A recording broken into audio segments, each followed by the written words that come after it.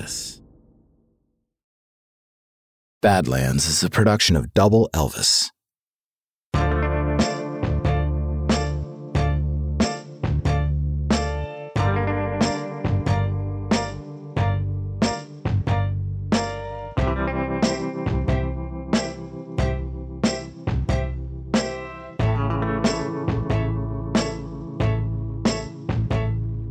The stories about English soccer player Paul Gascoigne are insane. He snorted cocaine and knocked back brandy before some of the biggest games of his career. He had so many arrests for drinking and drugs that British tabloid reporters took bets on when he would die. He attempted to talk a cold-blooded killer down from a standoff with police, a rescue mission that involved a rotisserie chicken, 2 fishing rods, some bottles of lager, and a whole lot of blow. And Paul Gascoigne was at the center of some of the greatest moments in sports history. Unlike that music I played for you at the top of the show, that wasn't from a great sports moment. That was a preset loop from my Mellotron called Beehive Sonata MK2. I played you that loop because I can't afford the rights from the BBC to a broadcast of England's heartbreaking World Cup semi-final loss to West Germany. And why would I play you that specific slice of tear-stained cheese could I afford it? Because that was one of the biggest moments in sports on July 4th, 1990. And that was the day Paul Gascoigne's meltdown both made him an English icon and put him on a collision course with a murderer. On this episode, cold-blooded killers, police standoffs, cocaine and brandy, and the man who would have been the best player in the world, Gaza, a.k.a. Paul Gascoigne. I'm Jake Brennan, and this is Badlands, Season 6, Sportsland.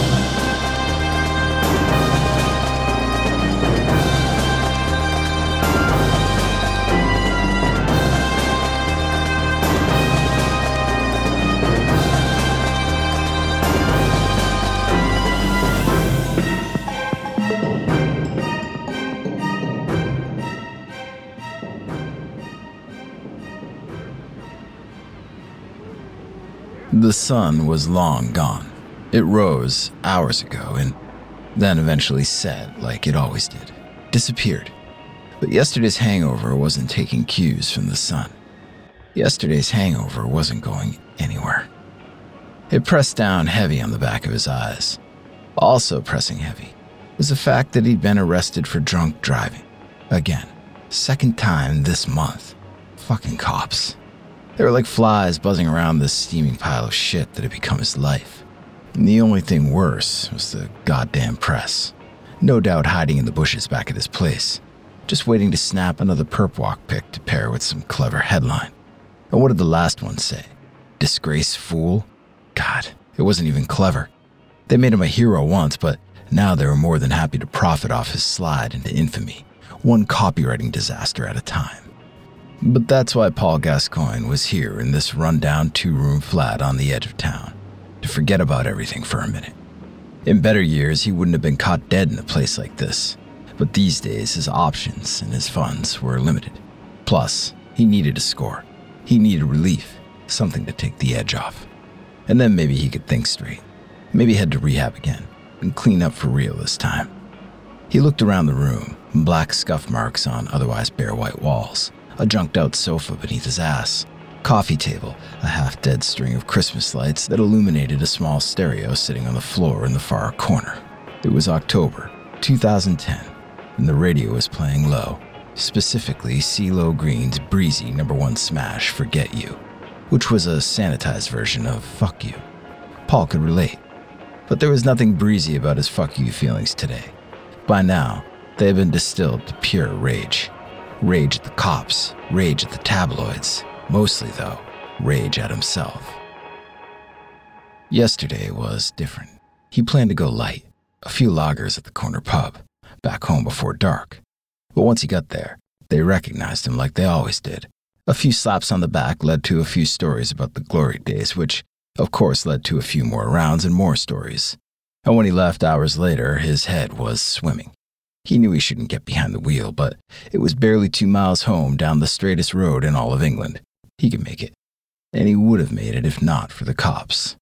And they pulled him over barely a half-mile past the pub, forced him to blow into the tube, at nearly 4 times the legal limit. Footsteps coming from the other room in the flat brought him back to the now. His man had finally returned, holding a small plastic bag he filled with white powder. Paul handed him the money. He arranged 8 white lines on the coffee table, as crisp and straight as the chalk marks on the field. Perfectly even. They always had to be even. As soon as the first 2 lines hit his nasal cavities, memories and visions raced across his mind. He battled them, always trying to keep them separate, but they sliced through his defenses like attacking forwards, intertwining in a blur of constant motion. The press, the cops, they were ruining his life, just like they did to Modi. The name rang unfamiliar for a second. Then it clicked. Modi was like a brother to him. Modi loved to fish and work out. Modi also hated cops, but unlike Paul, he had done something about it. Modi killed a cop. Or had he? Fuck. Paul's head was reeling. That was a memory, right? From the summer? To be sure, he snorted 2 more lines. A warm glow grew inside him, and the memory shifted. It was faint, but if he focused, he could hear the crowd roaring when he lobbed that game winner in the World Cup semifinals. And they kept roaring during the parade afterwards. He got the crowd screaming along to Fog on the Tyne, an anthem to the working-class Geordie culture of his hometown, originally performed by the folk rock band Lindisfarne. The crowd cheered so loud that his manager convinced him and the band to re-record the song together. Good move. He was still getting royalty checks for that one. And then he heard another crowd in his head. This one cheered on as he kissed Princess Di in front of a packed stadium at Wembley. Now that was a memory. Less than a year after they were knocked out of the cup, Paul Gascoigne led the English pro team Tottenham to the FA Cup finals, basically the national championship of English professional soccer. Princess Di and Charles were on hand to greet the starting squads from each team. And when Charles got to Paul, he bluntly asked, "Which one are you then?" Which one was he? Seriously? He was the most famous player in the country, maybe the world. The one they called Gaza, the unstoppable force. How could His Royal Highness not know who he was? Paul was gutted. Diana made it better.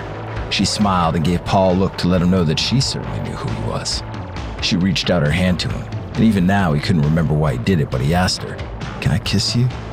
Her jaw may have dropped, but she didn't move her hand away. Paul leaned down and planted a smooch. The crowd went bananas. Back then, they loved everything he did. Hard to imagine 2 decades later that Di was long dead and Paul was somehow still here. The fucking press. They'd driven a princess to her death, and now they seemed set on doing the same to him, too. And they stole his mail just to break a story, and they paid off his friends for dirt, and they hacked into his phone. Well, he wasn't totally sure about that last one, but it had to be true. How else could they have zeroed in on his every struggle with remarkable accuracy? They knew things he had only told his mother. His shrink called it paranoia, and so did his family, but it didn't add up. With each line he snorted, more memories and visions surged through his brain, faster and faster, moving the ball closer toward the target, towards something that he desperately wanted to avoid. He did another line. Finally, the warm glow of relief radiated throughout his body. And for a moment it all came back so vividly. The crowds, the noise, he could feel their love. They were chanting his name, screaming for him, "Gaza, Gaza, Gaza." And the noise used to swell through the stadium until he could feel its vibrations from the locker room. Now it was swelling throughout this 2-room flat. Noise so loud it seemed like it was coming from inside of him. It filled every inch of his brain. He heard the noise and saw the lights. He was nowhere near a stadium, but he could hear it, right here, right now. Suddenly, the front door burst open with such force that it nearly flew off its hinges, and that roar instantly went silent. It was at that moment that he finally realized where the voices had been coming from all along. "Police, get down! We have a warrant to search the premises!" And as he lay there, face pressed down into the grimy carpet, fucking police on his back, Paul Gascoigne saw another thing in his head. The papers, the headlines. They'd been bad before, but they were about to get so much worse.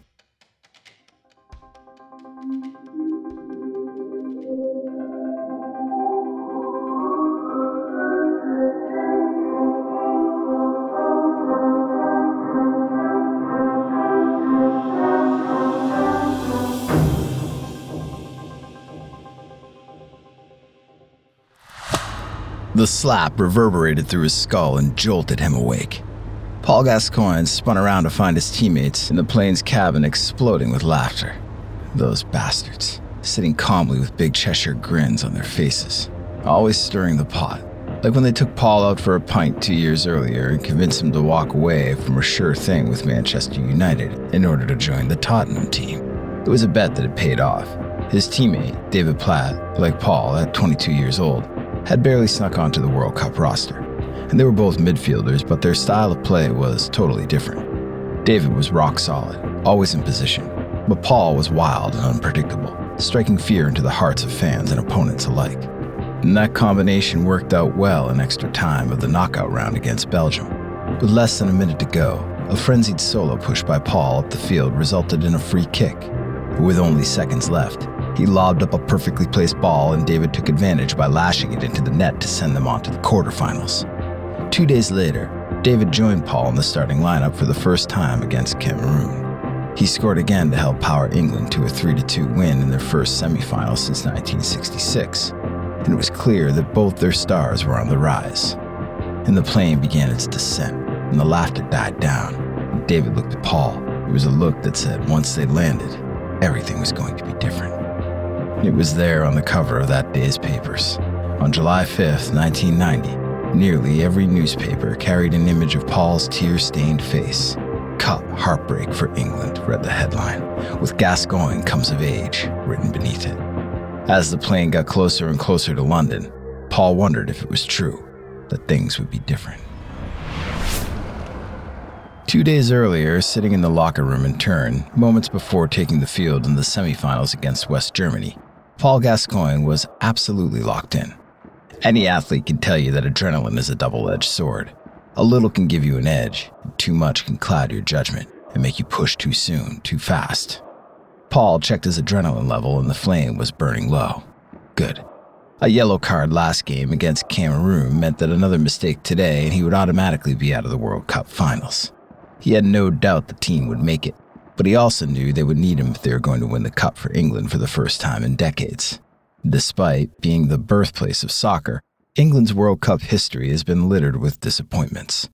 So when the 1990 team nearly lost their first game, a disastrous tie with Ireland, the press was already calling for them to board the plane home. Critics said Paul in particular was a, quote, chaotic presence on the field. The critics had since changed their tune, though. A draw against group favorite Netherlands, followed by 3 white-knuckle victories in a row, brought England to the doorstep of the World Cup finals. Paul was clutch in those games, his free kicks producing thrilling last-minute goals to beat Egypt and Belgium, and he dominated the run of play against Cameroon. By now, he was no longer Paul Gascoigne, he was Gaza, the unstoppable force, the best midfielder in the world, or so they said. As he tightened his laces to face West Germany, Paul wished the tournament could go on forever. The highly structured days of World Cup competition had been great for him. He was playing some of the smartest and strongest soccer of his life. He ate well and drank little. His mind was clear, but he never wanted to leave the field. 100 minutes of play against West Germany and it was still tied 1-1. Paul could sense that the Germans were tiring though, and his legs were strong, and he was ready to make a late game push just like he did against Belgium. Now was the time. He collected the ball outside the box and sliced through 2 defenders. He found a crack of daylight and turned upfield. There, a hole opened just for him. He crossed midfield, acres of grass ahead. Then, from the corner of his eye, a German midfielder swooped in. He swiped at the ball, disrupting Paul's stride. Paul turned left, looking for more daylight, but the hole was shrinking. Another German converged as he tapped the ball forward, just a bit further than he meant, and the German midfielder shouldered him and fell a half-pace behind. That was his ball. No way in hell he was going to lose it now. Paul slid forward and knocked it cleanly away with his left foot, but as his momentum carried him through, he let his right foot make contact with something. The German tumbled to the ground. A whistle blew. A foul, maybe, but surely nothing major. He turned around to see the ref walking in his direction, reaching into his pocket. It could only mean one thing. The ref had it in his hand now, raised up in the air. Yellow card. Paul felt an aching in the pit of his stomach. He tried to push the feeling down, but his bottom lip was already trembling. The World Cup final was every player's dream. It was his dream, and they were going to take it away from him for some ticky-tacky bullshit foul. The tears were leaking out, and he couldn't make them stop. Even worse, he had to somehow keep playing. His team needed him. Paul played the next 20 minutes with tears stinging his eyes. They built steadily as he watched Germany edge ahead during penalty kicks, and they crescendoed when the German keeper got a fingernail on Chris Waddle's final shot, descended an inch over the crossbar. Reality sunk in. Germany had won. There would be no World Cup final. Not for Paul Gascoigne. Not for any of them. The pain was searing. He'd been so sure they would win, but by the thinnest of margins, an inch, it was all over. The English fans back home felt that same searing pain. After years of disappointment, they had held back their hopes, but Gaza's late-game magic had made them believe that this World Cup would be different. They watched him on TV, crying, clutching his English jersey. His pain was their pain. His tears were their tears, and they loved him for it. After the plane landed, the team filed into the exit row. The hatch opened, and there was a crowd stretching as far as you could see. 100,000 fans, easy, all screaming his name. And they were still screaming almost a year later, in May of 1991, at Wembley Stadium, as the second half of the FA Cup finals got underway. Paul Gascoigne could feel the vibrations all the way from the training table where he lay on his back. The place was a madhouse. From the sounds of their screams, his teammates had just leveled the score 1-1. And then momentary elation was eclipsed by the burning in his knee. It came roaring back. He was too afraid to look, so instead he reached down with his thumb and ran it along the swelling mass expanding from his kneecap at an alarming pace. He pushed his thumb down and it practically sank into the fluid. Paul didn't need a CAT scan to know his knee was fucked. This is not how he envisioned his last game with Tottenham. It had been all over the tabloids for weeks that money troubles were forcing the club to liquidate their prized assets, Gaza chief among them. In fact, he'd already agreed to a contract with Italian side Lazio that would make him one of the highest paid players in the world. And the only problem was, he'd never actually signed the contract. If the cup final was his last game with Tottenham, then it only seemed right to go out a true Spur until the end. At least that's what he told himself before the game. When he ran onto the field, he knew immediately that his adrenaline levels were sky high. The final, his last game for the Spurs, his pre-game brush with royalty, it was too much. He had played out of control from the start, and now he was paying the price. And laying on the table, he tried to fight back the panic rising inside of him. And that fat contract with Lazio, that was as good as shredded. But that was the last thing on his mind. He'd never been injured, not like this, but he knew what it meant. 9 months, maybe more, before he'd walk right again. A year before he would be playing again. And a year with no games. No wind sprints to run until his lungs burned and his mind was clear. No adoring crowds chanting his name. Just Paul Gascoigne alone in a training room with his thoughts. And that thought terrified him.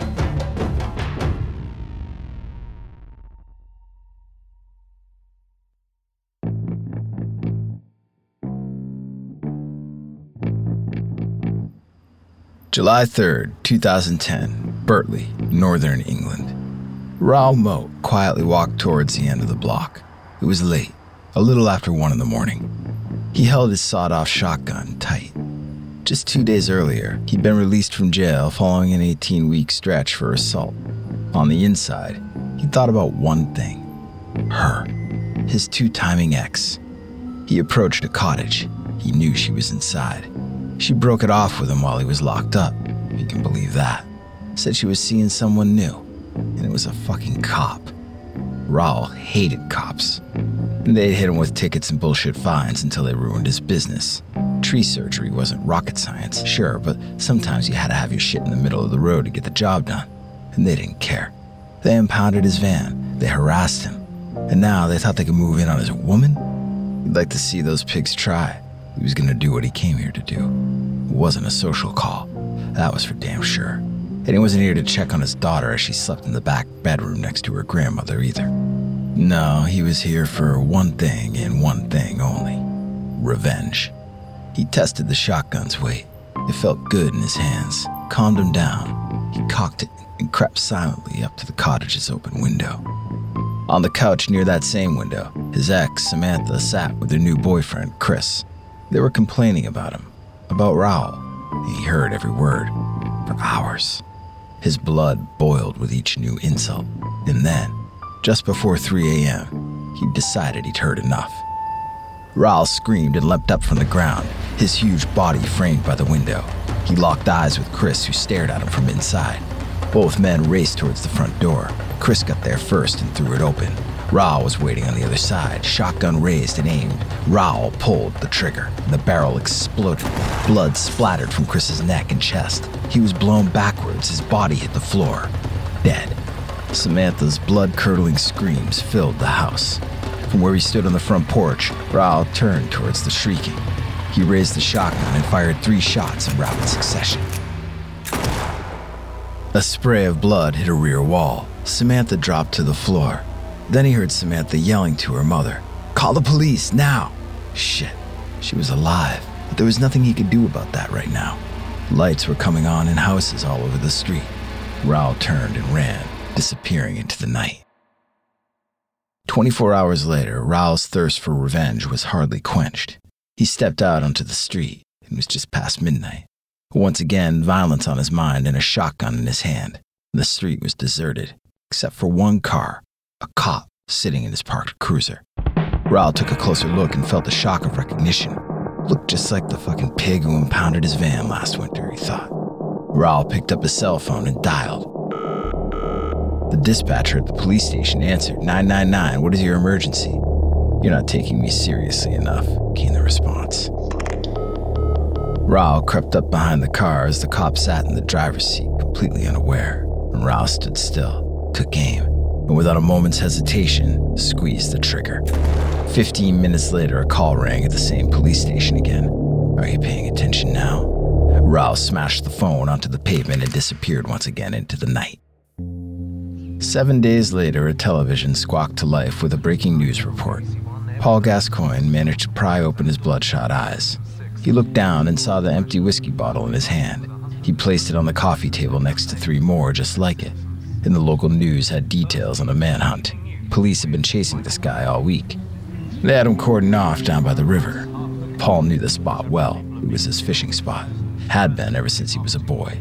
He reached into his pocket and found the small plastic baggie. He emptied its contents onto the table. He scraped out 8 identical white lines. Crisp, straight, perfectly even, always even. He snorted the first 2 and checked his phone. 36 new messages. He'd spent the week hiding from the well-wishers, old teammates, and reporters who wanted to know Gaz's thoughts on the 20th anniversary of that glorious yet frustrating World Cup run. He couldn't stand to watch the replays now. He looked so young back then, so fit. It only reminded him of how low he had fallen. After the knee injury in 1991, his speed had never quite returned. His nerves got worse. He drank 3 or 4 brandies before games just to stop the shakes and to counteract the cocaine. It didn't show on the field right away, but by 1998, he was left off of England's World Cup roster. When his coach delivered the news, Paul tore up his hotel room in a rage. He never played for the national team again. So, rather than face it all, he just started drinking. And that was 3 days ago, or maybe 4. To be honest, he wasn't really sure. He hit another line and turned his attention to the television. Crowds of reporters and onlookers had already started to gather. The TV flashed a picture of the suspect. They said Mo was acting out a vendetta against the police. Paul could relate. Not this whole murder business, that was a little out there even for him, but still, there was something about this Mo character. He was a Geordie just like Paul, a working-class northerner. And if he wasn't an athlete, he was definitely built like one. 220, 240, solid muscle. Could have been one of Paul's knucklehead friends from back home in Gateshead. In fact, the news broadcast mentioned he grew up just across the River Tyne in Newcastle. Paul bet the guy liked to fish. He snorted 2 more lines and that old familiar warmth started tingling through his body. Memories and visions sprinted across his brain. After a 4-day bender, his defenses were no match for their speed.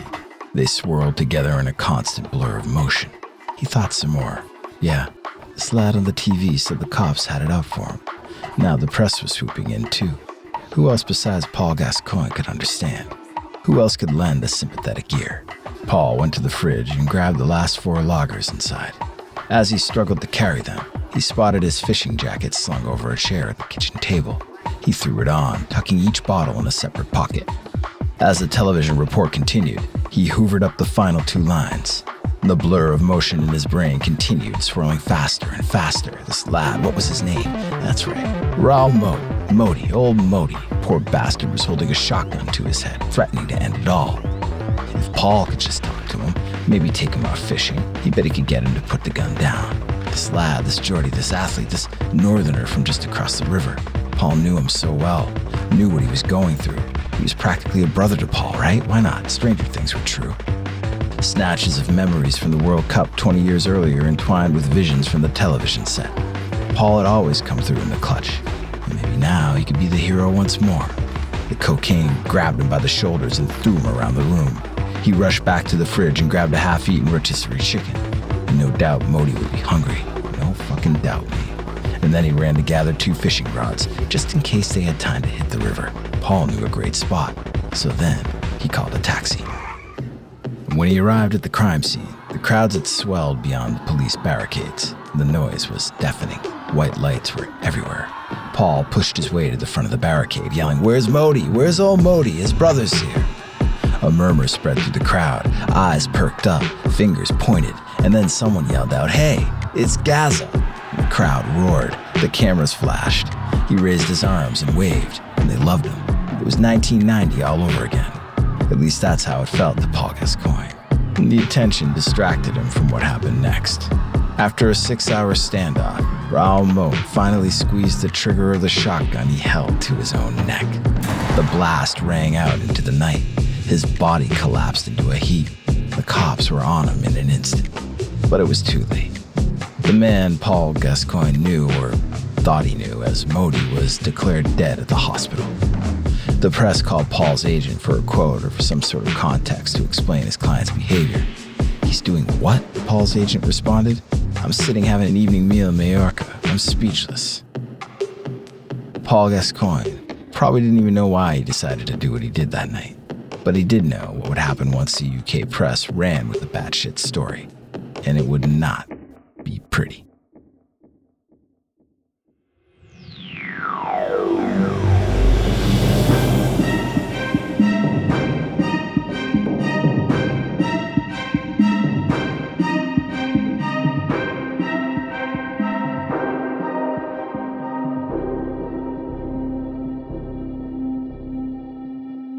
Adrenaline level check. The fire was burning, but the flame was down nice and low. Good. He had no control over when they would finally announce his name and he could step out from backstage, but he felt in control of himself. No easy feat, being in control. Well, that was often easier said than done.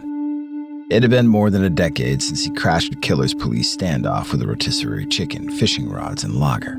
In the years since, things got a little better. It was all relative.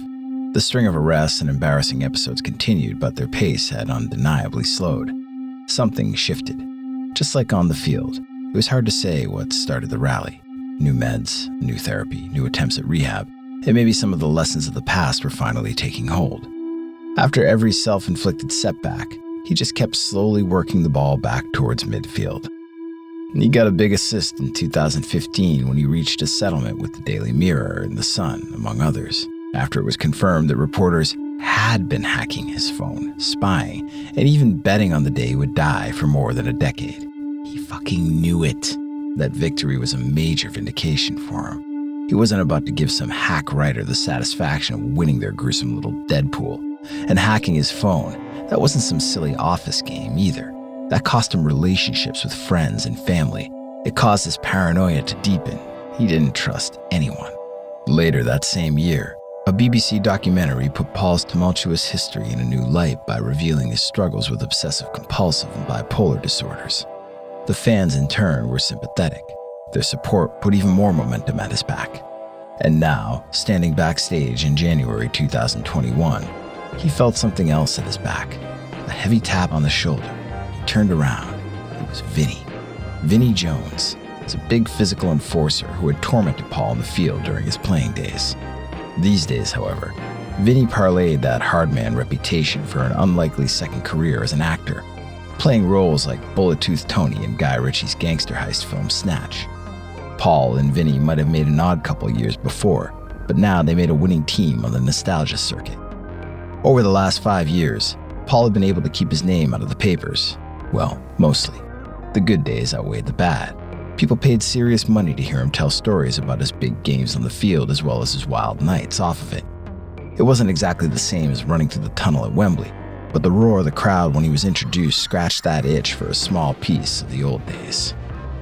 It was hard to let go of his time as England's golden boy, but now, 20 years on, he was finally feeling comfortable in a new role as English football's prodigal son returned home. Older, surely, and maybe a tiny bit wiser. He could hear the MC wrapping up his introduction.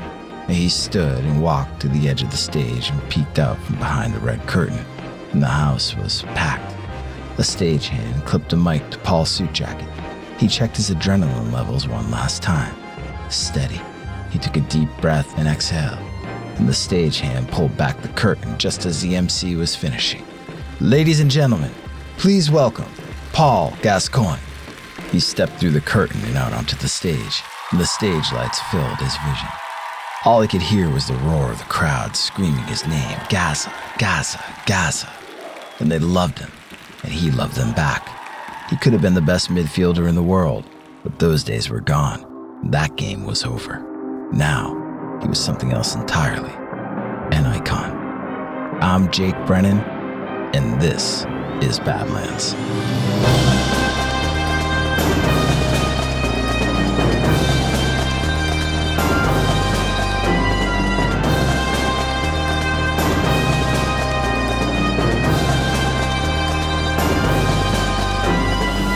Badlands was created by me, Jake Brennan, and produced by Double Elvis. Credits for this episode can be found on the show notes page at badlandspod.com. Subscribe, follow, like, rate, and review the Badlands podcast wherever you get your podcast, because Badlands is available everywhere. If you love this show, tell someone, tell everyone. Shout us out on social, spread the word, and follow us on Instagram, Twitter, and Facebook at Double Elvis. Hit the show us, guys.